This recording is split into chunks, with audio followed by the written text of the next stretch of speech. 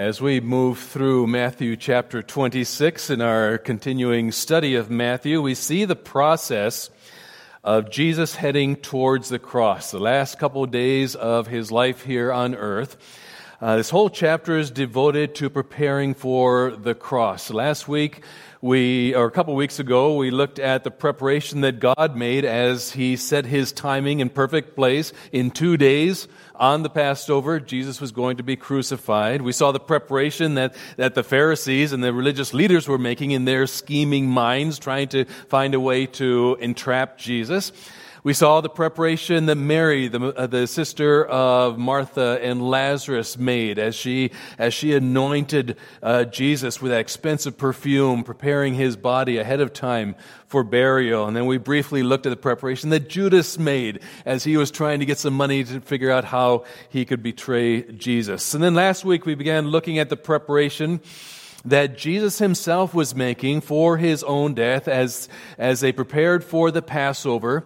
And we looked at why that was important, that he celebrate that Passover. He wanted to do that with the disciples. And then today we're going to be looking at how he took that Passover and transformed it into the Lord's Supper, and why he did that and how he did that. And Evan read our scripture passage this morning, Matthew 26, 20 to 30. And we find that everything is building to a crescendo here, to the final end, the final event. So we come now to the time when Jesus shares the table of the Passover with his disciples in that upper room that they had found ahead of time and made all the preparation. And it's interesting, as we go through Matthew and we looked at that passage here in Matthew, he doesn't give a lot of details about what's going on during that meal. In fact, in verse 20, he just says, when evening came, Jesus reclining at the table with the 12, and while they were eating. Okay, that's kind of what he said about the Passover meal. But there's a very defined sequence of events that they practice going through that particular meal. The tradition is very clear, and all the Jews of the time followed that tradition. And the first thing that happened was the initial cup of wine mixed with water. Now, we talked about 4 cups of wine and the relation to that for the Old Testament promises of God, the covenant of God to the people. It was a custom to always dilute the wine, particularly at that point, because they're going to have 4 cups of wine, and this is a very sacred event, and they wanted to make sure that nobody was going to get drunk while they were celebrating a very sacred occasion. Then the next step of the process would be the washing of hands. Now, we wash hands before our meals, just out of cleanliness. But this was a ceremonial cleansing. There's a lot of religious groups around the world that go through a ceremonial cleansing of washing hands and the body, faces, things of that sort. But they did this before they could actually get into the meal itself. They needed to recognize the need of personal holiness, personal cleansing. That was what the act of washing the hands before that particular meal was about.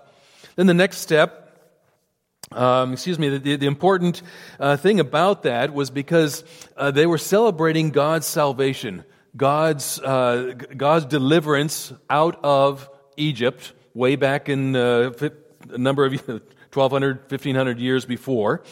And so it was important that they were to be clean as they celebrated this special event. The Apostle Paul in 1 Corinthians 11, if you remember, refers back to that act of cleansing when he gives instructions on how to partake of the Lord's Supper as well. He says, so then whoever eats of bread and drinks the cup of the Lord in an unworthy manner, in an unclean manner, in a sinful manner, will be guilty of sinning against the body and blood of the Lord. Everyone ought to examine themselves before they eat of the bread and drink from the cup.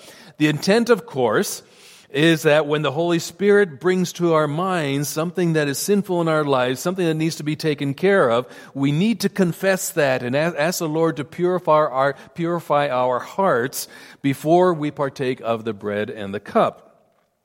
So there was a cleansing time, a time of ceremonial washing of hands. Now, very likely it was at this time in the evening, while they were washing their hands and milling around, getting up and doing what they had to do. that a familiar topic of conversation kind of popped up among the disciples. And Luke shares that with us in chapter 22. I'm going to be going back and forth between the different Gospels to kind of give us a fuller picture of what took place that evening. In chapter 22, verse 24, he says, "An argument arose among them as to which of them was considered to be the greatest." Just 4 days earlier, remember, they were at their home with Simon the leper, and he told them for the fourth time that in a couple of days he was going to die, he's going to be crucified. And Mary anointed his body with that expensive perfume to prepare him for the burial. And here they are talking about who's going to be the greatest. They were ceremonially washing their hands as a sign of cleansing of the inward heart and soul, right? All the while they were doing the outward symbol, their souls were filled with the sin of pride and of self-serving, of self-glory and ambition. There was absolutely no connection between what they were doing on the outside with what was going on in their hearts. Unfortunately, it's like a lot of people that come to the Lord's table in churches. They go through the motions. It's easy, right? It's just, yeah, we do this. And there's no searching on the inside, what's really going on in their lives. And that's why I've said a number of times that if the Holy Spirit, during that time, we take a time of quietness to prepare our hearts, to ask the Holy Spirit to search our hearts, and if the Holy Spirit speaks to us at that moment, it's far better to, if we have to take care of a sin issue, to not take the communion elements. Go away, come back, take care of what needs to be taken care of, then come back with a pure heart to partake in the bread and the cup. The next thing that happens is very interesting in that Passover meal. And to see that, we have to go to the Gospel of John. Now, in that culture, it was a custom because of the dusty roads and the paths and the fact that everyone wore sandals to wash the feet of guests when they came into a home. This was actually usually done by a servant, or if a servant wasn't available in that culture, it was probably either the wife or one of the daughters that would do that.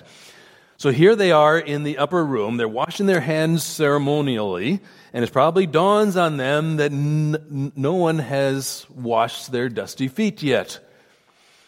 Now we're told that they were reclining at the table. Now this is not how they always ate every meal with the families. This was a special thing they did for festivals and special occasions.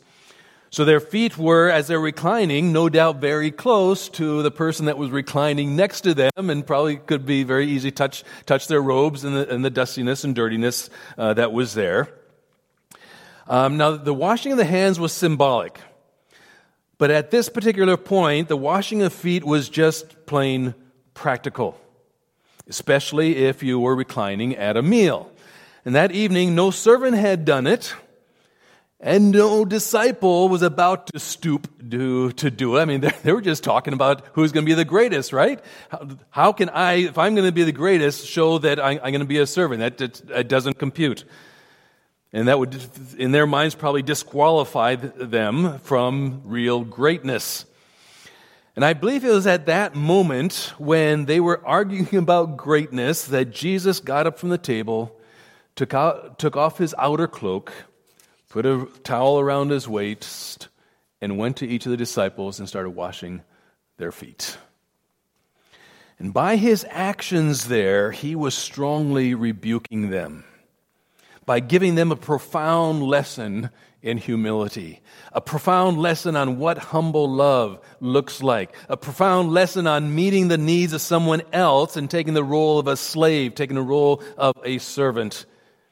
So he acted it out to them. And then Luke tells us that he rebuked them verbally as well. In Luke 22, it says, Jesus said to them, "The kings of the Gentiles lord it over them, and those who exercise authority over them call themselves benefactors. But you are not to be like that. Instead, the greatest among you should be like the youngest, and the one who rules like the one who serves." I can imagine the disciples at that point felt pretty much put in their place. They were chagrined, and rightfully so. Humility, servanthood, it's not a real easy thing for us to do, is it? It goes against our nature. Human nature leans towards being served rather than serving. We want to climb the ladder of success, not hold the ladder for somebody else to climb it. Andrew Murray, who wrote much about prayer, wrote this: "The only humility that is really ours is not that which we try to show before God in prayer, but that which we carry with us in our daily conduct." So, as they move through the process of the Passover meal, they come to the table and settle in for the main meal. The washing is done, and they're all clean, and they settle down for the main meal. Look at verse 21 again. "And while they were eating," Matthew says, "Jesus said, 'Truly I tell you, one of you will betray me.'" Literally, to give into the hands of another. In Mark's account, in chapter 14, he says, "Truly I tell you, one of you will betray me, one who is eating with me." That's a rather shocking thing. I mean, if you think about it, eating together, sharing a meal together was a symbol of friendship. You invite your friends to a meal, right? People that you trust. The idea of eating a meal with someone and then turning them over to their executioners is unthinkable. It was a shock. Folks, that's the worst kind of betrayal ever, when you think someone is your friend. I could probably have you raise your hands, and there's probably a number of you who probably have experienced this in some of your friendships in the past. You've shared your life with them, you've taken them into your confidence, and all of a sudden they turn on you. Often it's due to pride, or greed, as in the case of Judas, or power struggle. That happens in churches. It's a horrible thing, and the disciples were shocked. Verse 22 says they were sad. The English word just doesn't quite do it. It doesn't actually depict their emotion. The Greek word for sad means to grieve, which is stronger than just being sad, but it's even more than very sad. The word, it actually means vehemently or violently grieved. They were horrified. This was the most horrible thing they could imagine. And John 13:22 says his disciples stared at one another at a loss to know which of them might do that. Had no idea. It's rather amazing to me that they didn't suspect Judas. We put ourselves in place. I would have guessed Judas right away. But they had no clue. One writer said Judas was a very capable hypocrite. A very capable hypocrite. He had them all fooled. In fact, they were so clueless that Luke 22:33 says they began to question among themselves which of them it might be who would do this. They were just talking to each other. Who in the world? The fact that they had chosen Judas to be the treasurer of their group shows they didn't really have any doubt about his integrity. I mean, that's how much he fooled them, because other scripture tells us that he was a thief and he used to regularly dip out of the treasury. But they trusted him with their resources, as little as it was. And interestingly, Jesus hadn't done anything to expose his hypocrisy. Isn't that interesting? In fact, if anything, Jesus had done everything he could to pull Judas close to him. Here he was sitting on his left side of the table, at the table, which Edersheim, the Jewish historian and scholar, says was a place of great honor. So Jesus had Judas sitting right next to him. The disciples had no idea, and you can imagine the murmuring going around the table. I can't believe it. Who in the world would do such a thing? Who do you think it could be? I can imagine that conversation. And then they started doubting themselves. Now remember, they had all just been strongly rebuked by Jesus because of their pride. And I think they started realizing that if they were acting like that, could it be possible that one of them could actually turn on Jesus themselves? As impossible to imagine as it probably was in their minds. And here in verse 22 it says, they were very sad and began to say to him, one after the other, surely you don't mean me, Lord? Self-doubt. They thought it might be. Every one of them started to doubt and ask that question, can it be me? You also remember that Peter, the leader of the disciples, was also strongly rebuked a little bit separately when he said, no, Jesus, you can't wash my feet. And Jesus said, unless I wash you, you have no part in me.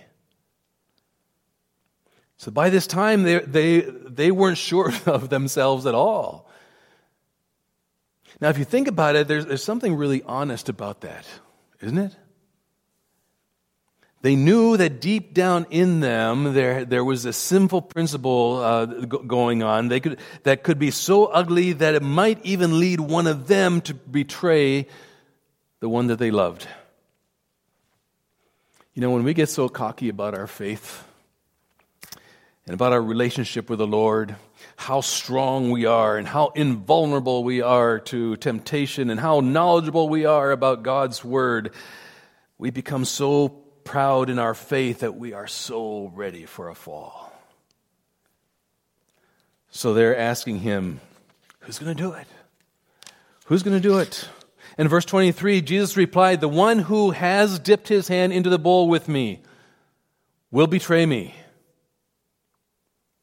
He's referring to that part of the meal that they'd already been eating. They've taken the unleavened bread and they were dipping it into the chorset that we talked about the other Sunday. The paste is prepared with different berries and fruit. Now, who's done that at this point? All of them. All of them had. They were all eating together. He said, the one who has dipped his hand into the bowls.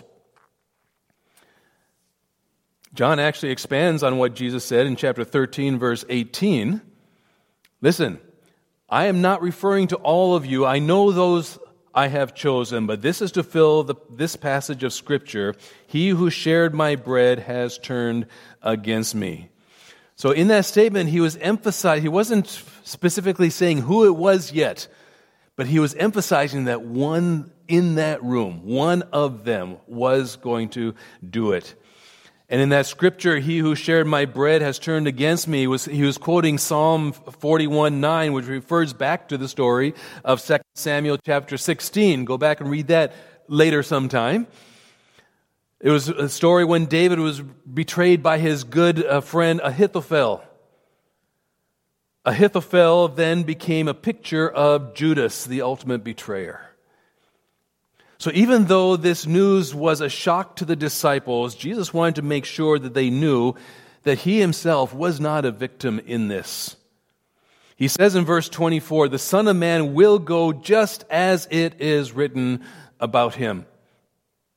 In other words, don't think I'm a victim here. Don't think this is a plan gone wrong. Don't think this isn't the way it's supposed to be. It's exactly what God had pre-written in prophetic history. And no one is doing anything to me that is not a direct and immediate fulfillment of the eternal plan of God.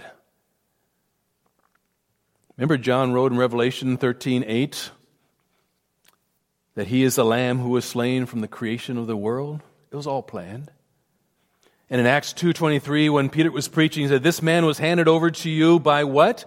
God's deliberate plan and foreknowledge. Now, lest we feel sorry for Judas. I've heard people feeling sorry for Judas. I've heard people say, well, Judas, God used him. It was in his plan, so God saved him in the end. Folks, Judas was a betrayer. He was a betrayer by his own choice. He was a betrayer who rejected grace, who rejected the offer of salvation, who rejected the grace that Christ presented to him on a personal basis every day for 3 years. Judas rejected all of that and made his own choices, and God in his foreknowledge knew that. One commentator put it this way: somehow in God's marvelous, mysterious sovereignty, he, talking about Judas, was planned right into the very midst of the betrayal of Jesus Christ to accomplish a holy purpose. So an unholy man in the hand of a sovereign God accomplishes a holy end. But, he says, it doesn't make him a good man. In fact, if you look at verse 24, Jesus says, "But woe to that man who betrays the Son of Man." Woe, an expression of deep grief over that person because he is not going to be saved, because he is going to be condemned. He is a cursed man. Well, you might ask, if God is a loving God, why did God make Judas do that? Just to work out his own divine plan. That doesn't seem fair, doesn't seem right. But then our question would be based on the wrong premise. You see, God didn't make him do that. That was all on him. Judas, like the rest of us, had free will, and Judas chose money over Jesus. And God, in his sovereignty, knew Judas's heart, knew the rebellion that was there, knew that it was never going to change, and so he used him to accomplish his divine plan and his divine purpose. Then Jesus says about Judas at the end of verse 24, it would be better for him if he had not been born. It would have been better if the man had never existed than exist forever in hell, where he would be punished for all of eternity. Now, it's interesting, Judas thought that he was hiding everything really well. Obviously, he was to his friends, his other disciples. In fact, verse 25, it says, "Then Judas, the one who would betray him, said, 'Surely you don't mean me, Rabbi?'"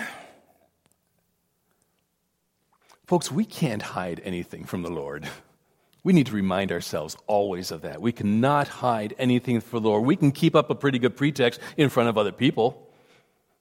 But even that wears thin, and people begin to see through if there is a lack of genuineness. Jesus said, "By their fruit you will know them." Now sometimes it takes a while for a tree to bear fruit. But sooner or later, it's going to come out that instead of beautiful oranges or beautiful apples, it could be beautiful red poisonous berries that are produced. So all the disciples are asking the same question, "Lord, is it I?" It would have been a little bit strange and fairly obvious, wouldn't it, if Judas just sat there, didn't say anything? So he too asked the question, "Surely you don't mean me, Rabbi?" And Jesus turned to him right on the left, gave him a very direct answer, "You have said so." Now, at that moment, John 13, verse 23 to 26 tells us that Simon Peter leaned over to John. So you've got Judas, Jesus, John, Simon Peter. So Simon Peter leans over to John. And Simon said to John, "Ask him which one it is." So John, leaning back against Jesus, he's right there by Jesus, asked him, and this is a quote, "Lord, who is it?"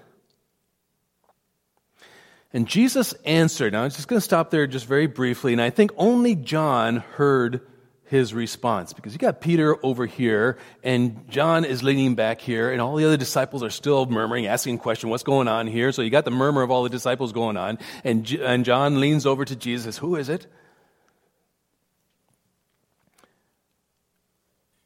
And Jesus answered, "It is the one to whom I will give this piece of bread when I have dipped it in the dish."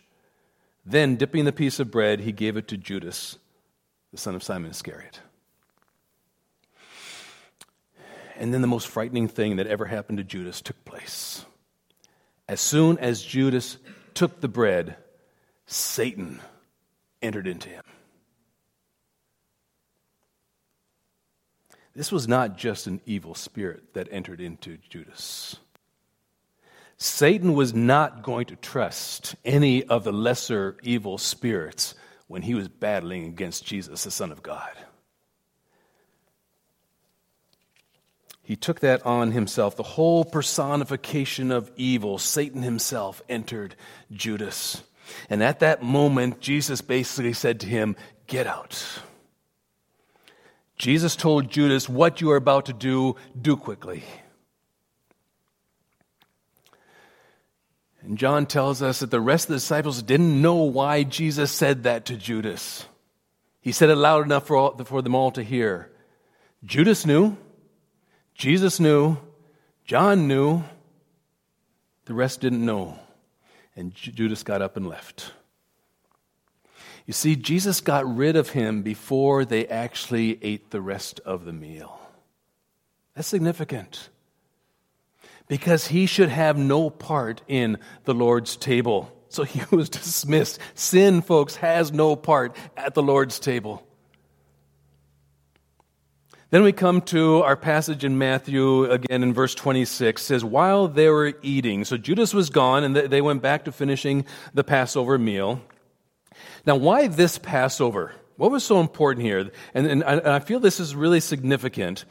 You see, the Passover is the oldest Jewish tradition other than the Sabbath that was in place, and it was ordained by God to be held every year, and every devout Jew did it every year. But now this Passover, after more than 1,500 years of Passovers, was the last, listen to this, last divinely sanctioned and authorized Passover ever held. Why do I say that? Because in God's eyes, it became extinct. You see, the Passover was a symbol. It was a foreshadowing of the reality.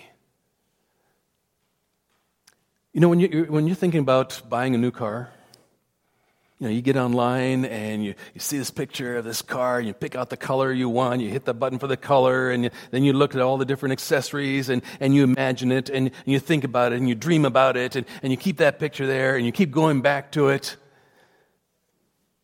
But once you actually go out and buy the car, you don't go back to the picture again. It's worthless. The Passover was a picture. Jesus was the reality. Jesus was the fulfillment. The Passover was no longer needed. It was no longer relevant. Jesus here celebrated the Passover as a way to bring it to its end and establishes a new memorial feast, which he begins to put in place right there in verse 26. And it's a feast of the new covenant, feast of the new promise, not the old. It's no longer looking back to the lamb in Egypt, but looking forward to the Lamb of God on a hill called Calvary. And as we come to verse 26, I just want to share briefly 3 things about the Lord's Supper. Probably nothing exceptionally new here, but there's a process, the meaning, and the duration. The process, the meaning, and the duration. Verse 26 starts out by saying, as they were eating. Okay, so we're talking about the process. Now, we don't exactly know when during the meal he started doing this. It was certainly after Judas had left. But at some point in the eating of the Passover, perhaps after their minds and hearts had finally settled down after the shocking news, it says, Jesus took bread, and when he had given thanks, he broke it and gave it to the disciples, saying, take and eat.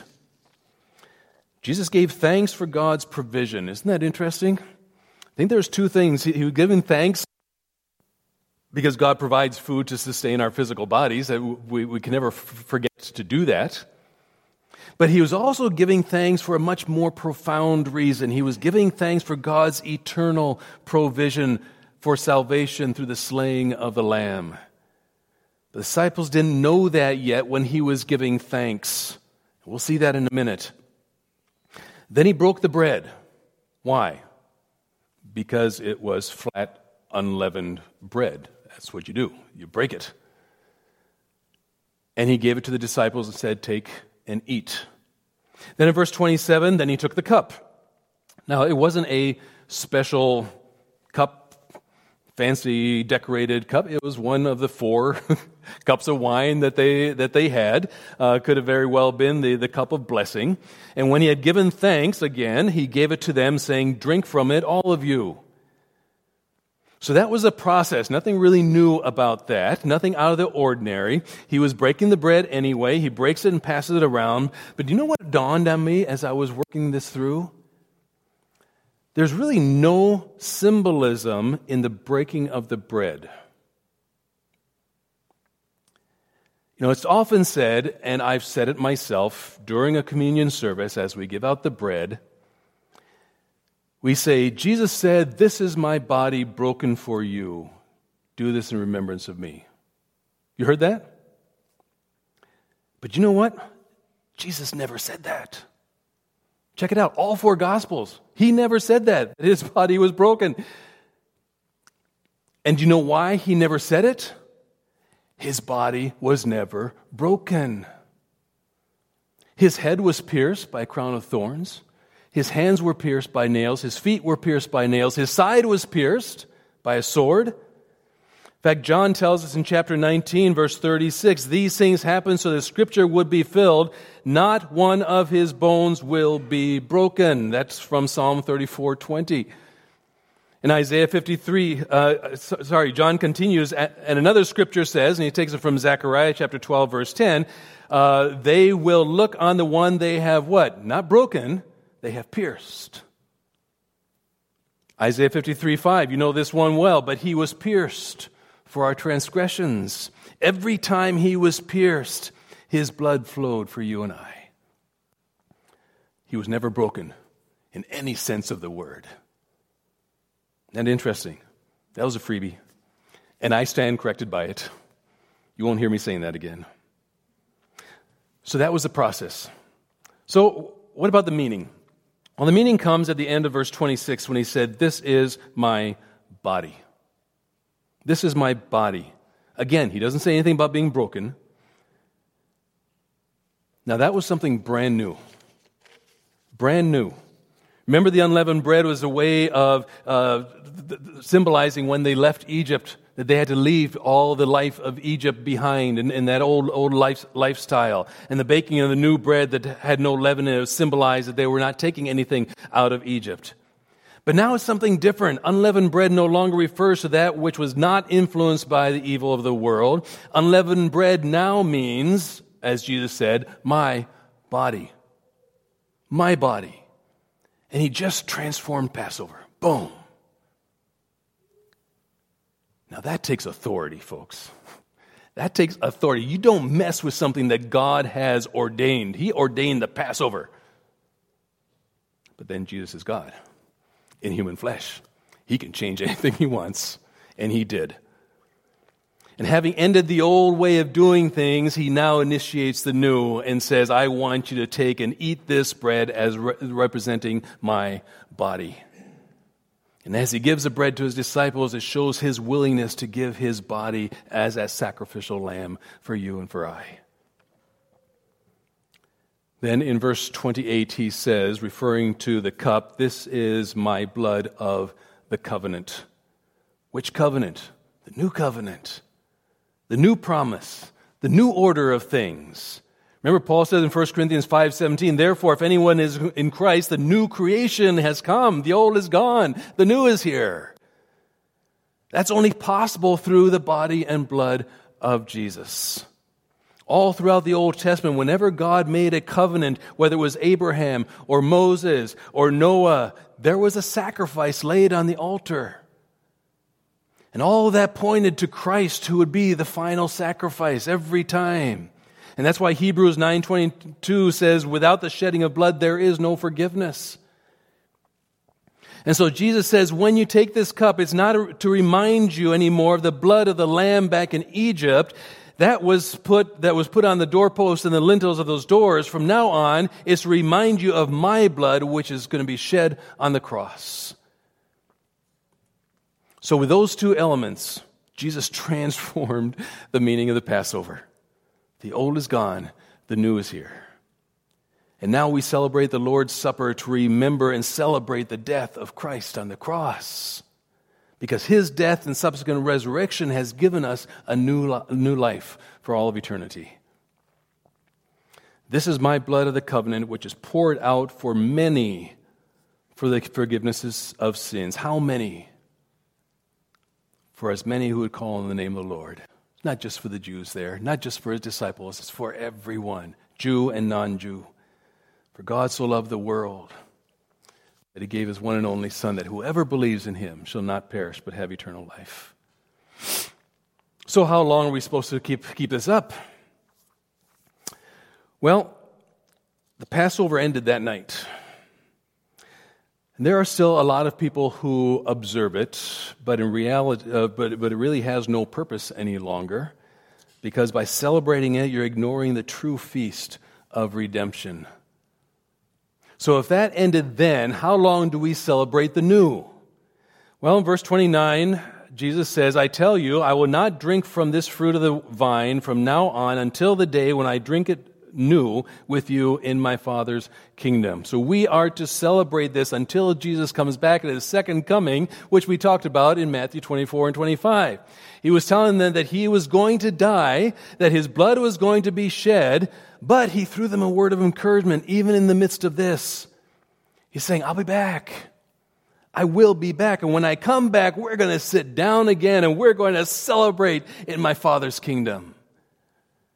Then it will no longer be the lamb on the cross. It won't be certainly the lamb back in Egypt, but it will no longer be the lamb on the cross. It's going to be the lamb on the throne that we'll be celebrating. You know, it's amazing that right up until the day he died, Jesus was a servant. Jesus was a servant. Paul tells us in Philippians 2, 6 and 7 that Jesus, being in very nature God, did not consider equality with God something to be used to his own advantage. Rather, he made himself nothing by taking the very nature of a servant. And even the evening before he died, he showed his disciples and us how to be a servant. You see, that's God's way. That's how God wins people. Not by being proud or haughty or judgmental. That's Satan's way. We need to be so careful of pride or any other sin in our life. God takes that very seriously. A prayer that we should be praying regularly is David's prayer in Psalm 139, 23 and 24. Search me, O God, and know my heart. Test me and know my anxious thoughts. Why anxious? Because that's due to doubt. That's why we're anxious. See if there's any offensive way in me, and lead me in the way everlasting. That's when God can use us, in humility. The other thing that is so encouraging to me is knowing that Jesus was not a victim of the scheming of man. He was in total control as he willingly gave his life for us. And that's his way, and that's an example for us. And what did the Father do? Back in Philippians again, he exalted him, didn't he? He exalted him to the highest place and gave him the name that is above every name. And folks, that's what we celebrate. A risen Lord, a victorious Lord, a Lord that gives us victory in our own lives. Salvation by the Lamb, exalted by the King. Father, this morning we thank you for your salvation. We thank you for the tremendous love that you had to have for us in order to give up your only Son. For you to come in the form of this weak, sinful man. But you were without sin. You took it on in humility so that we could have that opportunity to have a relationship with you. And Father, with that, we can be victorious with Christ. Christ rose from the dead. Christ rose in victory. And we who have accepted Jesus Christ, we have risen in victory. Yes, we are still in our bodies here, but spiritually we have the victory in Jesus Christ. And Father, I pray that will be a reminder always, but that we should not be using that as something to lord it over others, but in humility and meekness, in servanthood, be reaching out and touching other people's lives, showing them what humble humility is all about and why. So, Father, do a new work in our life. We thank you for the Lord's Supper. We thank you for the bread. We thank you for the cup and what that means for us. And we praise you and we celebrate that. In Jesus' name, amen.